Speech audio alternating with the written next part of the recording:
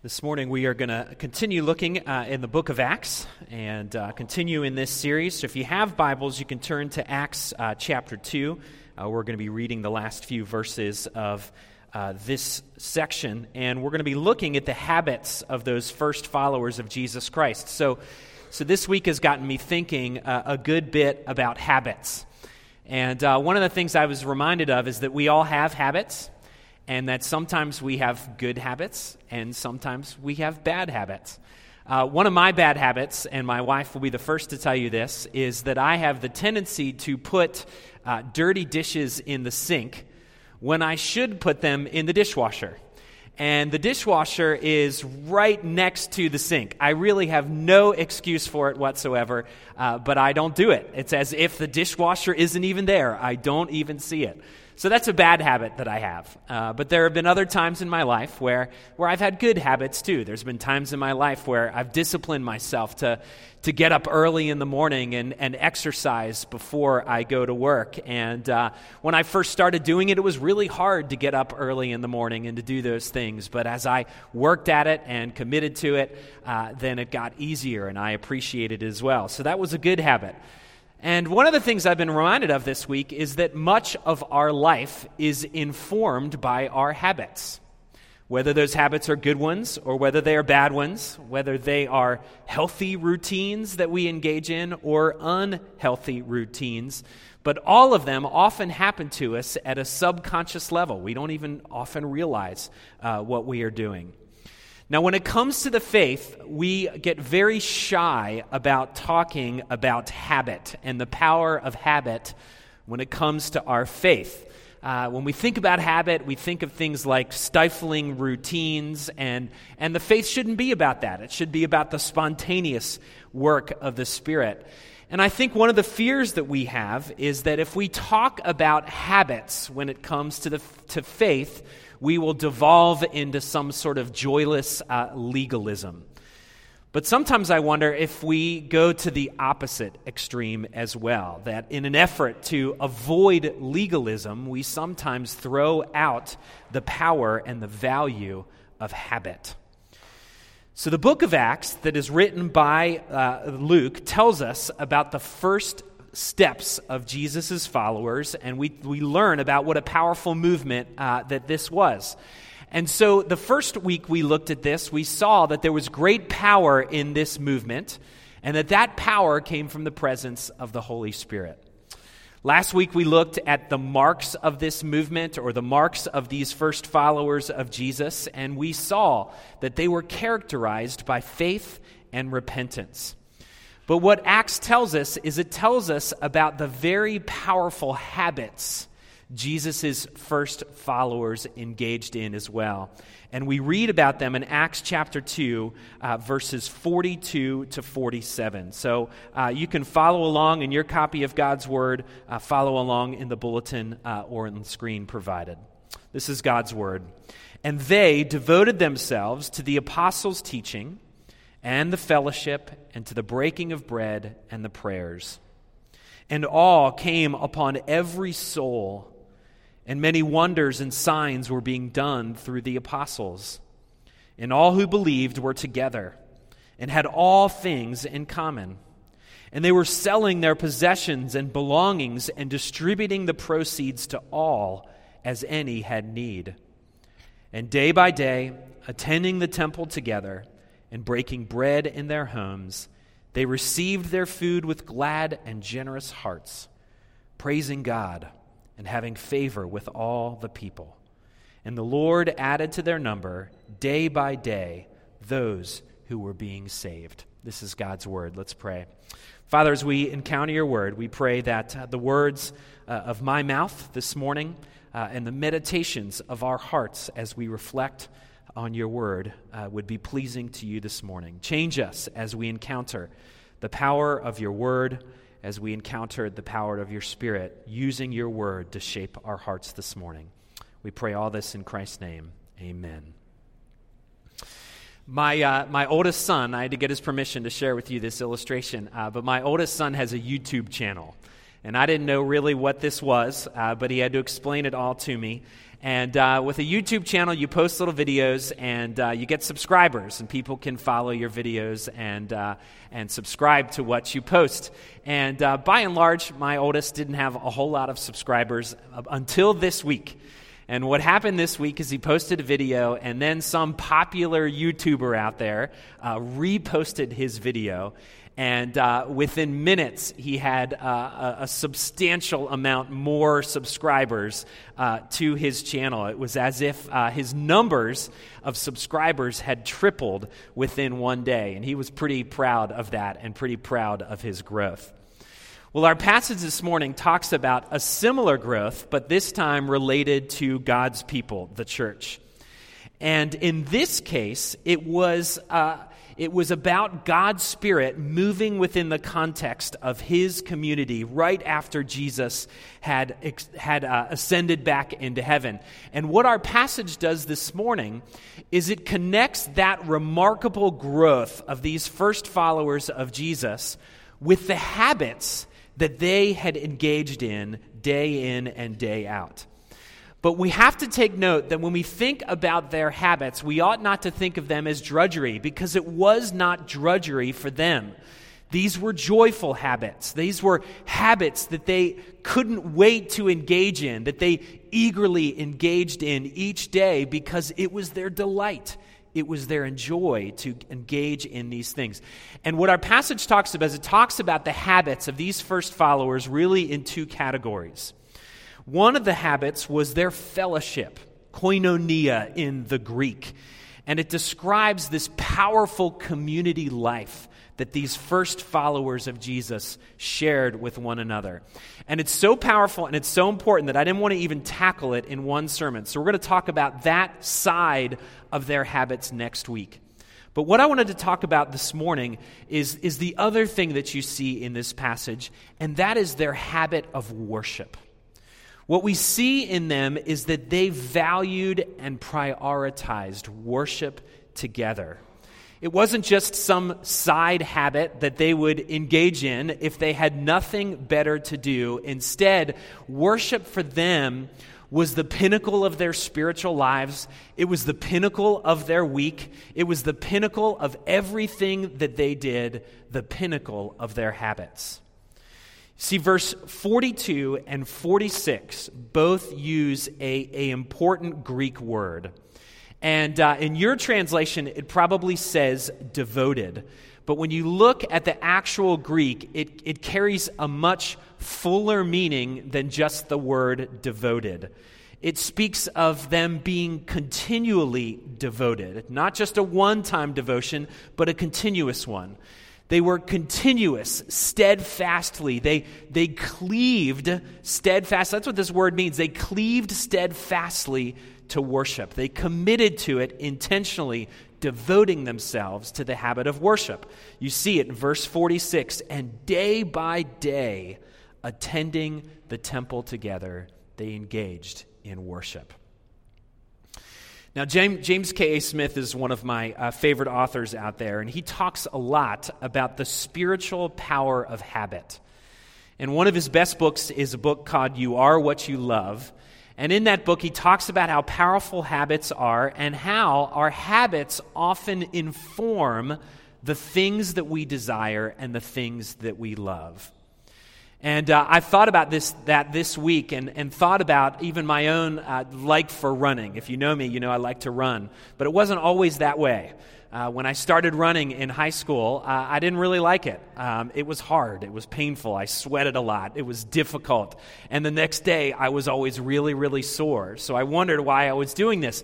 But the more I stuck with it, the more I continued to run and got more in the habit of running, the more I began to love it. The more it enfolded my desires and my loves. And that's what habit does for us. It informs our loves and our desires. And some of those habits we can choose, like I did with running, but other habits are often imposed upon us. In fact, the habits of our world and the habits of our culture bear upon us every single day. And some are good, most are not. And that is why I think the first century church knew that worship was important. James K. Smith writes this. He says, worship is the arena in which God recalibrates our hearts, reorients our desires, and rehabits our loves. Worship isn't just something we do, it is where God does something to us. Worship is at the heart of discipleship because it is the gymnasium in which God retrains our hearts. Now, I don't have to tell you that the habit of worship, especially public worship, is becoming increasingly challenged in our world and in our culture today. There are just so many things that just demand of our time, demand of our attention, and demand our energy. We as a family deal with that day in and day out each week as we're involved in things and our kids are involved in things. But one of the things that we must remember is that worship is a means by which God forms our hearts. And if we don't make worship the priority that God wants us to, if we don't make it a priority as these first believers did, then we shouldn't be surprised when the world has a more formative effect on our hearts than God's Scripture does. In fact, what will happen is we will easily unchurch ourselves through our habits if we are not careful. And that's why we need to rehabit our hearts each week. We have to recalibrate our hearts to what matters. And at times it takes commitment. At times it takes devotion. At times it takes making priorities and sticking to them. At times it means saying no to even really good things. Because this is the truth. The way we prioritize, where we spend our time, is even in itself a spiritual habit. Now, one of the things that we see here is that it isn't just enough for us simply to be in the habit of worship or simply just gather for worship. We see here that there is substance to it as well. That there is a substance to worship that rehabits our hearts, and our passage tells us all about it. And it kind of speaks to a bigger question, and that is, what makes church healthy? Or what are the marks that makes worship what it is intended to be? Because the common thought within the church world today is that the success of a church should be measured in things that aren't necessarily in the Scriptures. Often we can fall into the temptation to thinking that the success of a church is wrapped in really big budgets and really big attendance numbers. People inside the church call it budgets and butts in the seats, right? And there's a great temptation to think that that's what the ingredients are to make the church healthy. And don't get me wrong, those things are important. If nobody showed up here on a Sunday morning, it would be very hard for us to do worship. So those things are important. But what this passage gives us is it gives us the essential ingredients for what the health of the church looks like, the essential ingredients for what true worship is. And the first ingredient we see is in verse 42. It says, they devoted themselves to the apostles' teaching. You see, they were committed to learning the Scriptures and being formed by the Scriptures. They deeply desired, with every ounce, every fiber of their being, they deeply desired to know Jesus and to know the good news of the gospel. They realized that these ideas of faith and repentance were something that they had to continually grow in. It wasn't just something that automatically happened. They realized that they needed the gospel to sink deeply into their souls, to not just impact them on the peripheral levels, but sink to the deepest parts of who they were. They wanted to think through the implications of the gospel. What does the life and the death and the resurrection of Jesus Christ mean in the history of redemption? But also, what does the life, death, and resurrection of Jesus Christ mean to them and their lives and their behaviors day in and day out? How ought the gospel change them? How ought the gospel change us? How should it change our priorities, our desires, and our habits? You see, there's a great cultural drift, and I feel it as a pastor. There's a great cultural drift to simply make the church about morality and good ethics. And often what this drift looks like is that people come to church and what they want is just a few extra good, healthy points to make their lives fuller and to make their lives more meaningful. And what happens often is we lose the gospel in that cultural drift. And let me tell you this, to be perfectly honest, if that is what you want out of a pastor, you've hired the wrong guy. Because often when I look at my life, I look at a bigger mess than I do things that are neat and tidy. I look at daily struggles, constant anxieties, lots and lots of difficulties. So in many ways, I am the last person to give you different tips on what it means to live a healthy and meaningful and wonderful life. But isn't it good news that that's not what this is all about? Isn't it good news that all of this is really about the gospel? Not about tips on living well or how to treat others better, even though those implications come from the gospel. First and foremost, what we are here to do is to think deeply about the good news of Jesus Christ. And friends, this is what makes us unique. Other institutions can offer great morality and great tips on good lives and how to live a more successful or fulfilled life. But what the church offers is this. It offers to us the gospel. It's the thing that makes this institution unique and makes it powerful. And that's why the gospel in the first century church, and what needs to be true of us as well, the gospel must be central. And one of the things that we do is we celebrate the gospel in the context of God's word, the preaching of God's word. But what we recognize is that it also has to be central in what we call the sacrament. And that's what you see in our passage as well. If they centralize themselves on the apostles' teaching, what we see is they also centralize themselves on the breaking of bread. They devoted themselves to the breaking of bread. Now that definite article that is in that passage tells us that they are really talking about the Lord's Supper. That certainly they were breaking bread with one another in the context of their homes and in community of life. But what they are speaking of, at least in this passage, is the celebration, the regular celebration of the Lord's Supper. And so if the preaching of the gospel engages our minds and our hearts, what does the Lord's Supper do? The Lord's Supper engages our other senses, our senses of smell and taste and touch. And something powerful happens as we celebrate the Lord's Supper together. If you remember the story in Luke 24, where Jesus has resurrected from the dead, but he's yet to ascend to heaven. And Luke tells us that two of Jesus' followers are traveling on the road to Emmaus. And they come upon a stranger, and we know from the reading of the scriptures that that stranger is the risen Lord. It's Jesus Christ himself. But for some reason, those travelers' eyes were blinded to the fact that this is who Jesus was.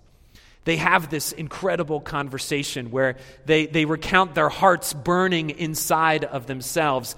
But do you remember when it was that they finally recognized who they were talking to? The passage tells us that when they broke bread together, they recognized that this person who they'd been speaking to was the risen Lord. And friends, it is no different for us today. When we break this bread together, we recognize that the risen Lord is in our midst. You see, the first followers of Jesus were committed to the preached word. They were committed to the practice of the Lord's Supper, the practice of the sacrament. It is these things that made this institution unique amongst all others. There is no other place in their day, there is no other place in our culture today that lifts up the word and the sacraments where they are held in high esteem. But there's one other thing that we also see in our passage. We see that they broke bread together. We see that they devoted themselves to the apostles' teaching. Finally, we see that they devoted themselves to the prayers. They prayed personally. They prayed together in their homes in the context of community. They prayed corporately when they gathered together for worship. Prayer was essential to what they were doing. They were committed to the life of prayer. They realized that their power source had nothing to do with their know-how. Their power source had nothing to do with their ingenuity or their ability to manufacture movements within the culture. They recognized that all of their power was from God Himself. And the way they tapped into, the way they accessed the very power of God in their midst was through prayer. And the same is true for you and I. Now, what Luke tells us in this passage is what the result of all this was.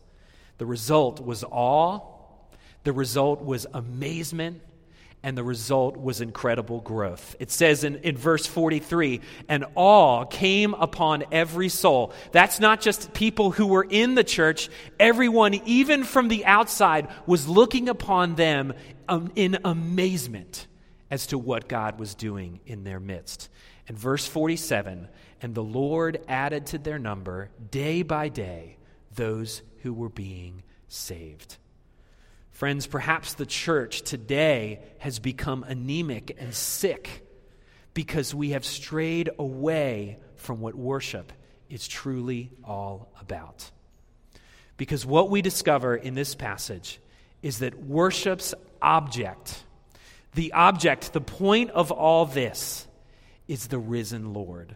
The point of all this is to reflect deeply on Christ's death and His resurrection. His sacrifice for humanity must always be the ultimate object in which we worship.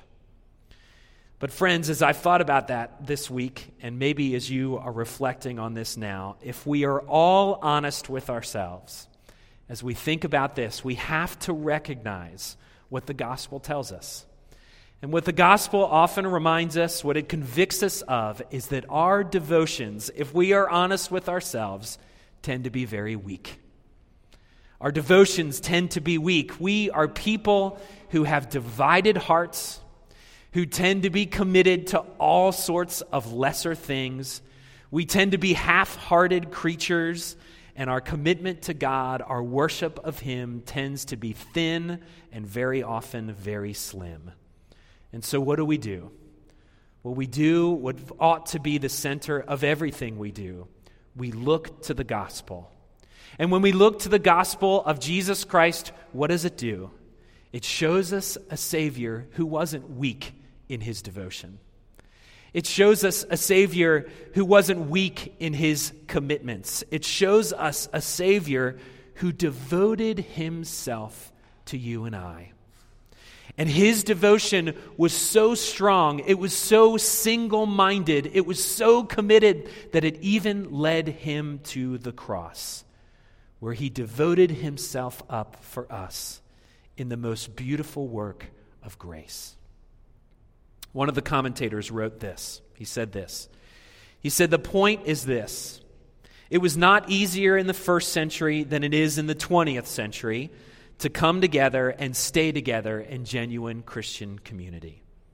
There were no fewer distractions, no fewer temptations towards selfish, aloof individualism, protection of one's privacy. Yet in the early church, we see a gathering of people who rejoiced to be together consistently, to eat, to share, and to serve together. What was the force that bound them together? Well, it was the grace of God. And friends, grace was the foundation of that first church, And it is the foundation of what we do here today. It is the foundation of today's church. It isn't our good habits ultimately that earn our way back to God. It isn't our devotion that somehow merits God's devotion. Instead, it is His devotion to us that is the foundation of the gospel. And the good news is this: it is all about grace from start to finish. Let's pray.